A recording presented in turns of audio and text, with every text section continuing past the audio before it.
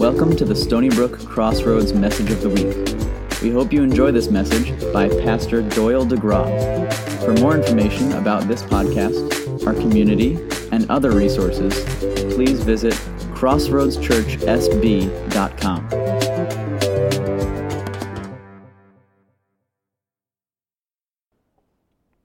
Well, we are taking these next 2 weeks as we get ready to transition to Centerpoint to take the opportunity to press into the theme that is being preached on through all the Centerpoint campuses starting this week, a theme of encounter. And I want to begin this morning by telling you a story about something that happened a long time ago at 3 a.m. on New Year's Day, 1739.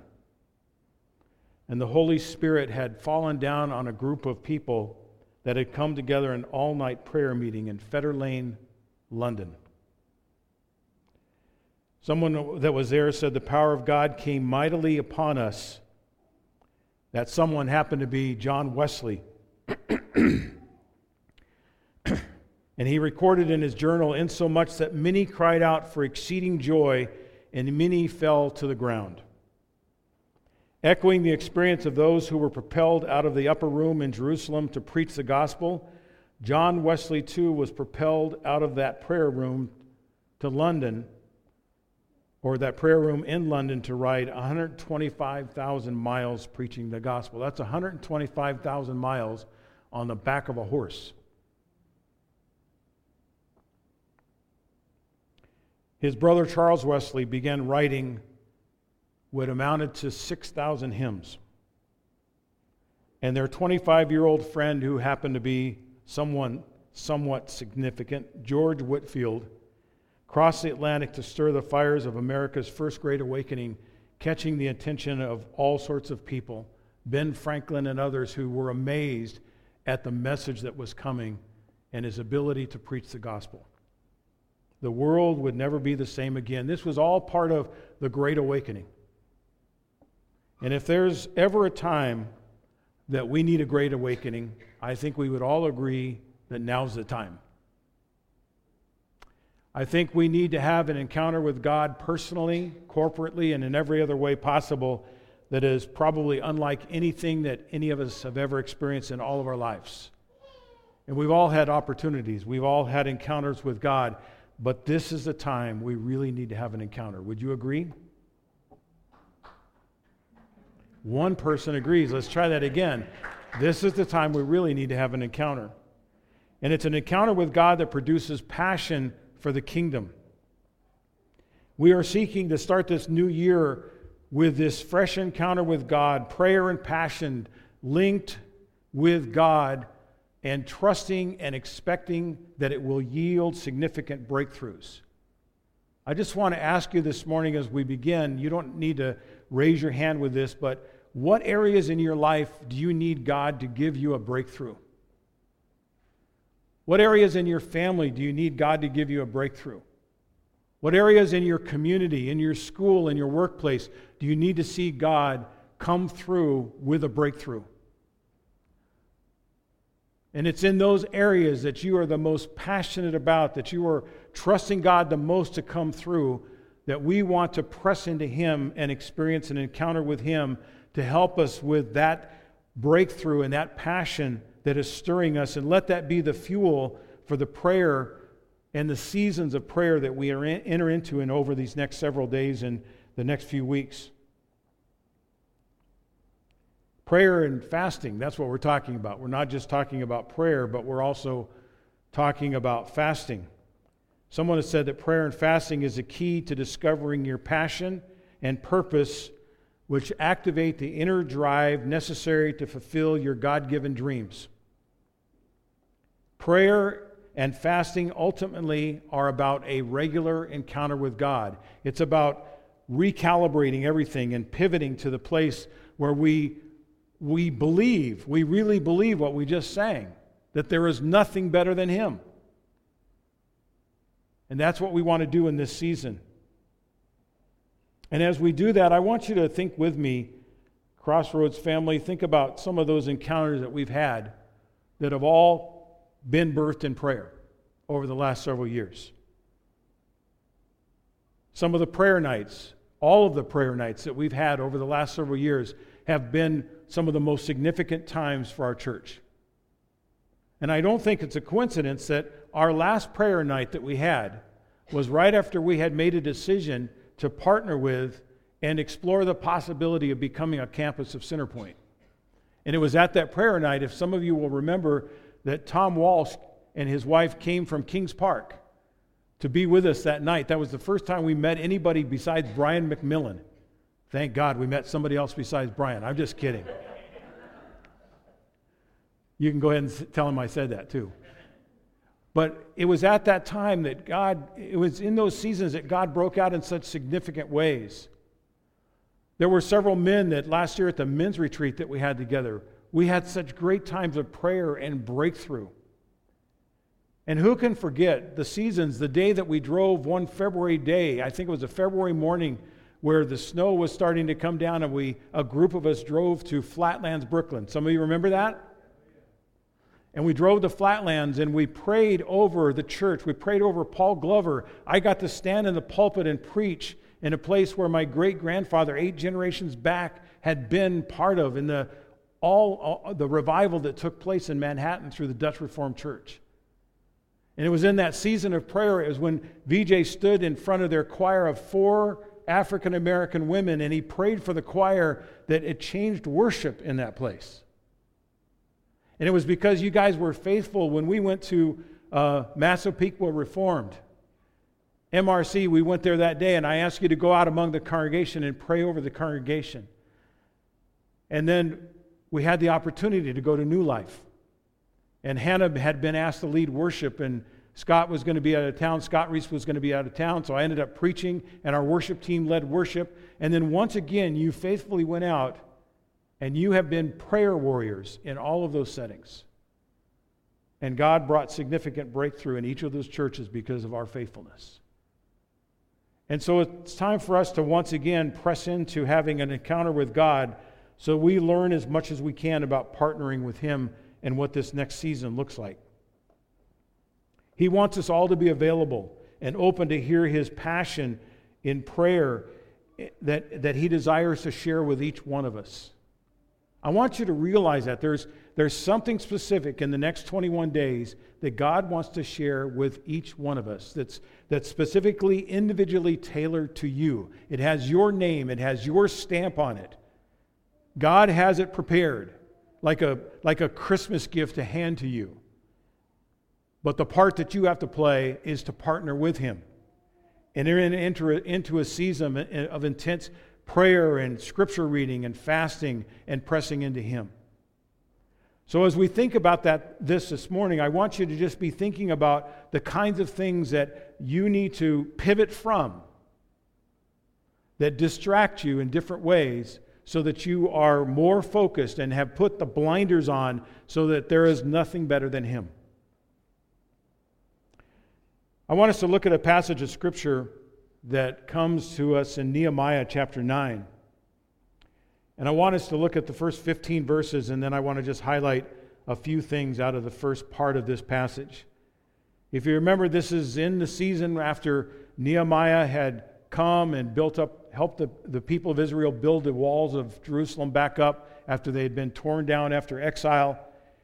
And he has taken the people through all of this, and then they have this corporate gathering.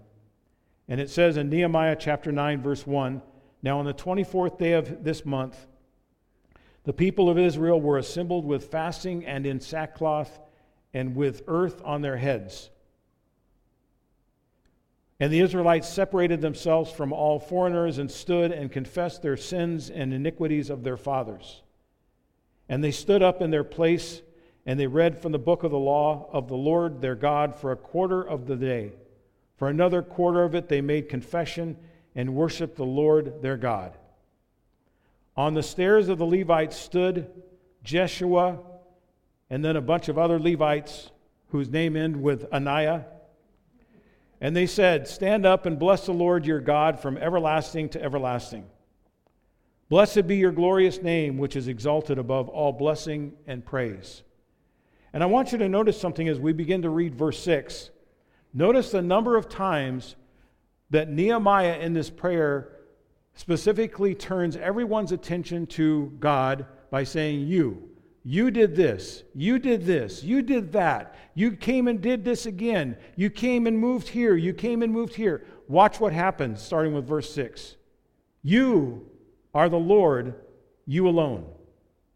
You have made heaven, the heaven of heavens with all their host, the earth and all that is in it, is on it, the seas and all that is in them, and you preserve all of them, and the host of heaven worships you.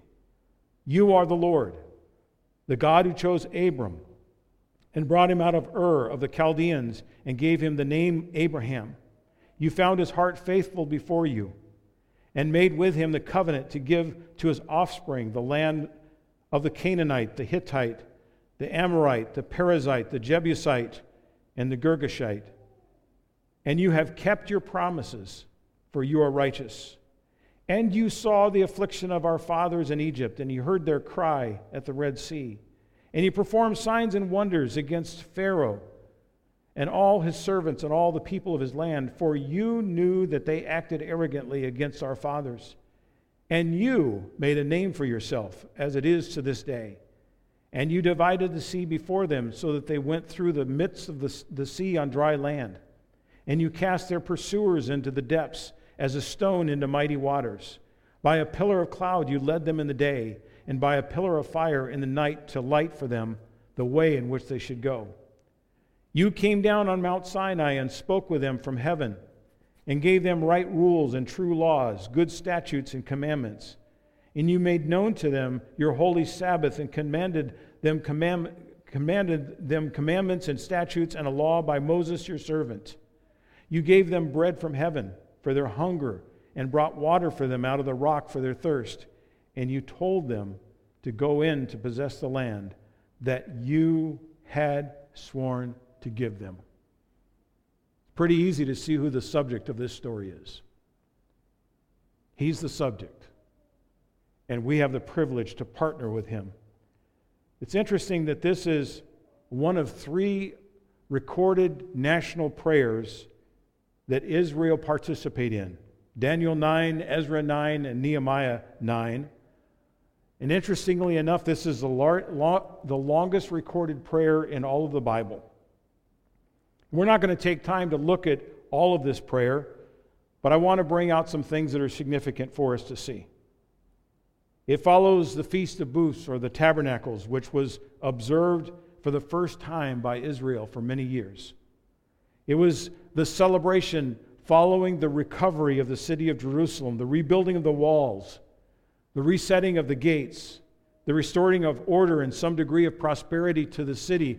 And so God had given them all those victories, but Nehemiah now leads the people corporately to say, look what happened, and let's pray to the Lord that this would never, ever happen again.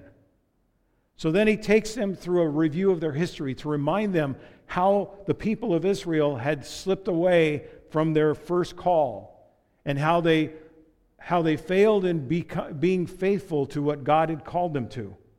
He takes them all the way back to the creation story and says, Lord, you are the Lord alone. You're the one that made heaven. You're the one we depend on. And then he goes to the call of Abraham, and he reminds them of the call, and he reminds them of how God led them through the Exodus, and he gives them the privilege of getting through the wilderness to the other side and to conquer the land that God had promised them. And then he reminds them of the period of the Judges. Just a few of you will remember how we had a Christmas caroling opportunity in the neighborhood around here that I call the period of the Judges caroling. Remember how Judges ends? It ends with the statement, everyone did what was right in their own eyes. And that's what we did that night when we walked around our neighborhood. But he reminds them, everybody was doing what was right in their own eyes. And because of that, we were captured and taken into exile. And then we needed the prophets to come and speak to us. And therefore, we come to this day. And we need to repent for the sins of our fathers. And we need to confess of the sin that's in our own hearts. And we need to take a look and see if there's anything left that remains there, because we don't want to take that baggage with us ever again. And so he gives them 5 steps in these first few verses of what to do to get ready. And this encounter comes through prayer and fasting. And if there's ever a time, we're in a place just like the people of Israel were, I think it's that time. So the first thing that they did, if you look at the first verse again, they humbled themselves. Now on the 24th day of this month, the people of Israel were assembled with fasting and in sackcloth and the earth on their heads. Self-humbling postures us before God. So whatever you need to do over the next 21 days, whether there's things that you need to give up, whether it's food, whether it's social media, whether it's TV, whether it's Netflix, whether it's Amazon Prime, whether it's whatever it is, if it's a newspaper, if it's something that takes your focus away from the Lord just even a little bit, this is the time for us to posture ourselves before Him. Maybe what it means is we get on our knees more than we've ever gotten on our knees before. The story of people in the early church was they had calluses on their knees because of the times they spent in prayer. An outward demonstration of deep mourning and heaviness of heart that they carried. And if there's anything that can give us heaviness of heart, it's been the year that we've gone through, 2020. Not only the pandemic, but just all the political turmoil and upheaval that's involved. It's a season of time for us to, as God's people, to posture ourselves before Him.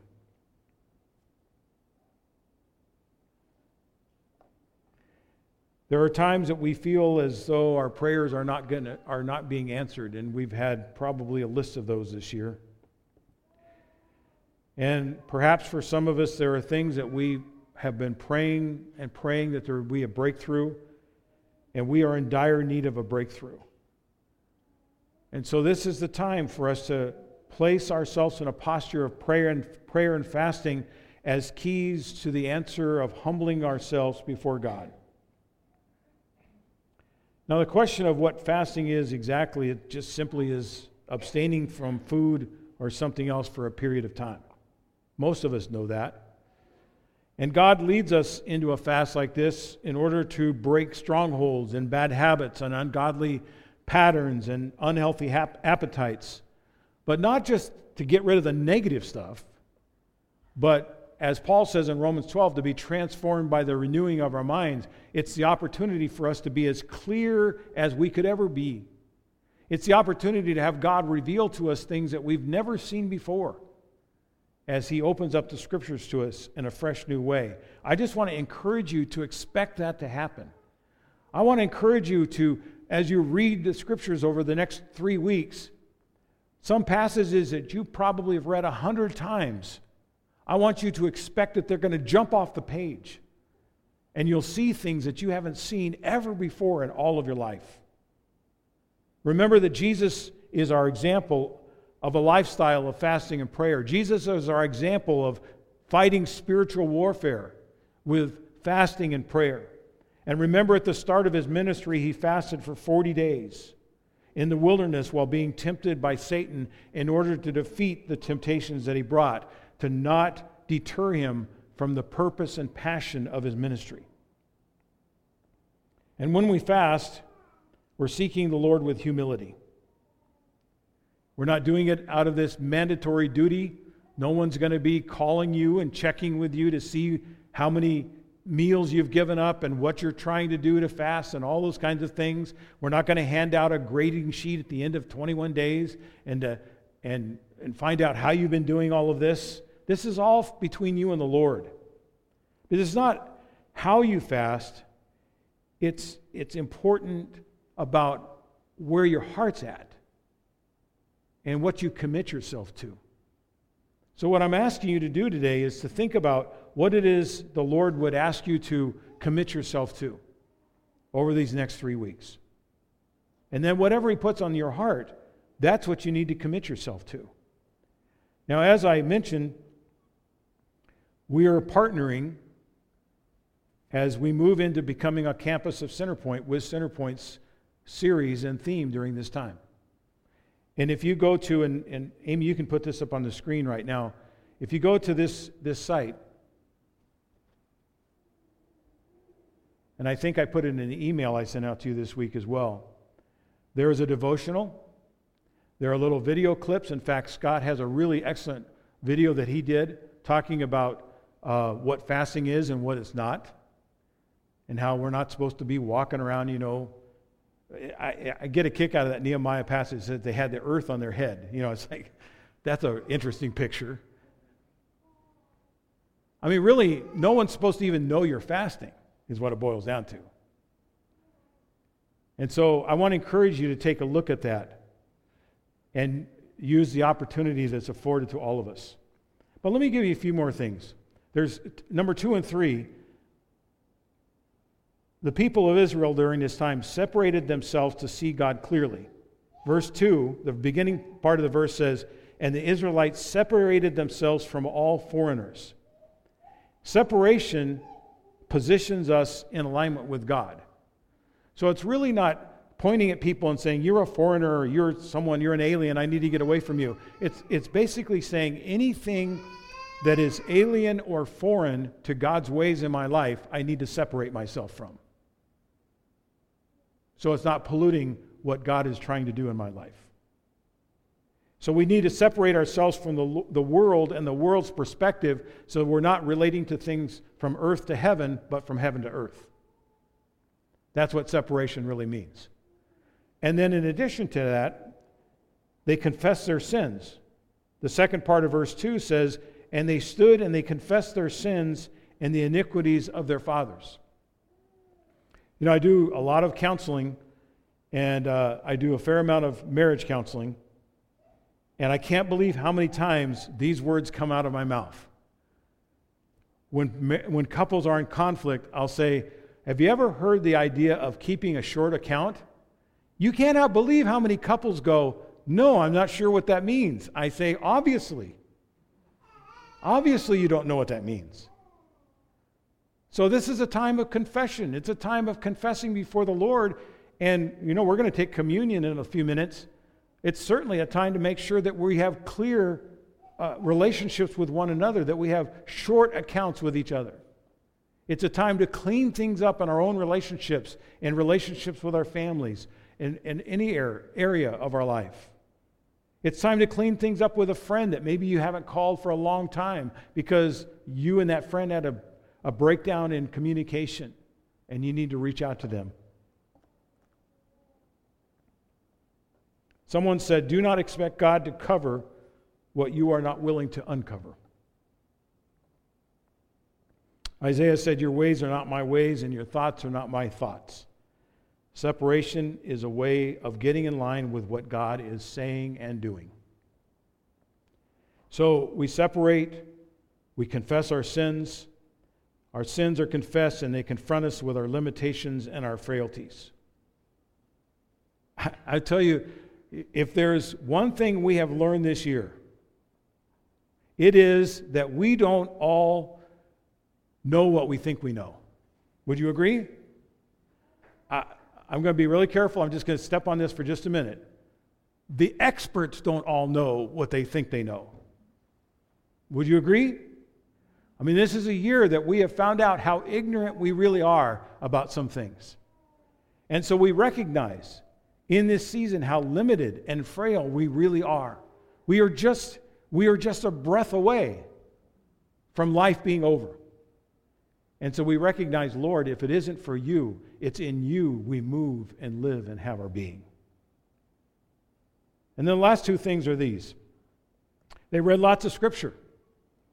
Scripture read prepares us for the road ahead. Verse 3, the beginning part says, and they stood up in their place and they read from the book of the law of the Lord their God for a quarter of the day. They read for 3 hours about the sins of their fathers, and then they confessed for 3 hours doing the same awful deeds. So I have an announcement. Next Sunday, we're going to meet at 10 o'clock. We'll be here till at least 1. No, I'm just kidding. But that's really what they're talking about, is committing that kind of time together. And they spend time reading the Scriptures. And by reading the Scriptures, we remember God's promises and how God's people have handled His promises and how God has responded to His people on whether they handled them well or not so well. So during this season of time, use your Bible app. There are so many plans on there. I bet you there are 1,000 plans on the Bible app that's available on your phone or your iPad. Use those plans and take time to immerse yourself in the Scriptures. And then finally, they worship God. Worship expressed magnifies God's ability and His willingness to partner with us. The end of verse 3, it says, for another quarter of it, they made confession and they worshiped the Lord their God. I don't know if you noticed that we sang an extra song this morning. That was by design. Because we're going to worship. We wanted to make sure we worship these last 2 Sundays as Crossroads Church. Not because there won't be any worship at Centerpoint, but because worship has been a priority for all of us. And I want you to notice they confessed and they worshiped. They confessed and they worshiped. I want you to get that picture. It isn't confession and belly button gazing and going, oh God, oh God. It's why I emphasized in the prayer that Nehemiah moves from, oh Lord, to you are able to do everything. So it's moving from confession to worship. So we make sure that our perspective is not coming from our own silly, frail ideas. This prayer included 20 sins of Israel. But if you go through the prayer, there are 74 facts about God as the subject of the story. So as we get ready for communion this morning, I was remembering this week as I was thinking about this message, something I've told you about before. As Crossroads goes through a transition, as Kathy and I get ready to go through a transition, I'm always mindful of the fact that my life is directed by the Lord because it was birthed in prayer. Not my prayers, but remembering day after day when I was the age of the Conrad's kids and the Leonard's kids, being at my grandparents' house.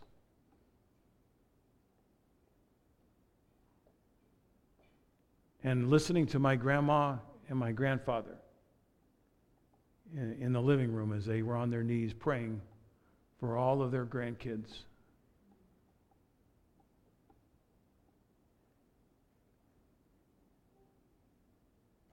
And it doesn't matter how long we've been doing this, everybody. There is nothing like a fresh encounter with God. Would you agree? Now I'm going to ask you to raise your hand on this one.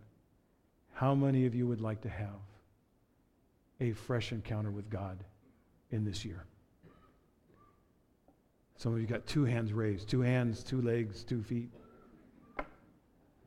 Every appendage that you can, you're raising to the Lord. May God give us the opportunity to draw closer to Him.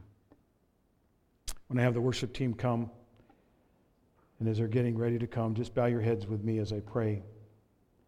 Father, help us to take advantage of this opportunity that we have.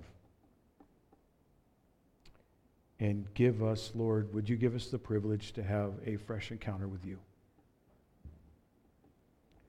We ask in your name. Amen.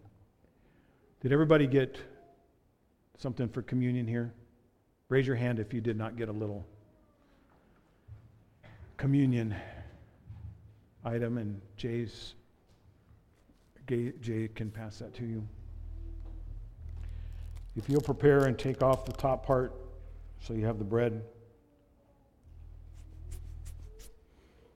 I think it's significant to start this season with communion, because it's in the broken body of Jesus that we receive the nourishment and strength that we need. So, Lord, we want to take this bread that we have in our hands, and we ask that you would bless it. And bless it so that we have a close encounter with you. Let's receive the bread.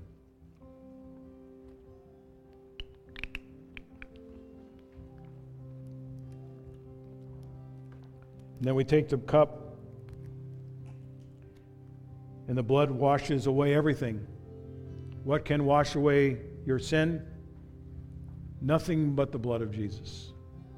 So anything that gets in the way of an encounter with God gets washed away as we receive the cup. So Lord, we pray that you would bless the cup this morning and wash away everything that doesn't represent you in our lives. We ask in your name. Amen. Receive the cup.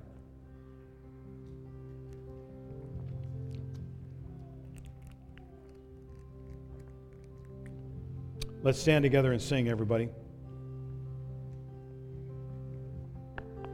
The Lord is faithful, isn't He? He's always faithful to us. And we never have to be afraid to go wherever He leads us to go.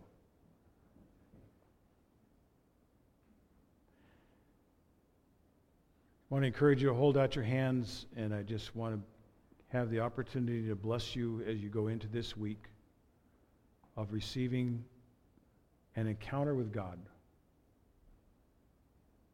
Lord, I just pray over your people this morning that you would bless them with a significant sense of your presence and your grace and your mercy. Cause your face to turn towards them and give them an increasing measure of your grace, and turn the light of the countenance of your face.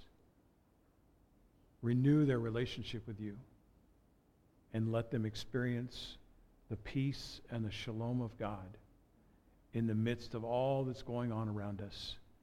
Grace and peace be extended to everyone as you go. Amen. Amen. Go in peace.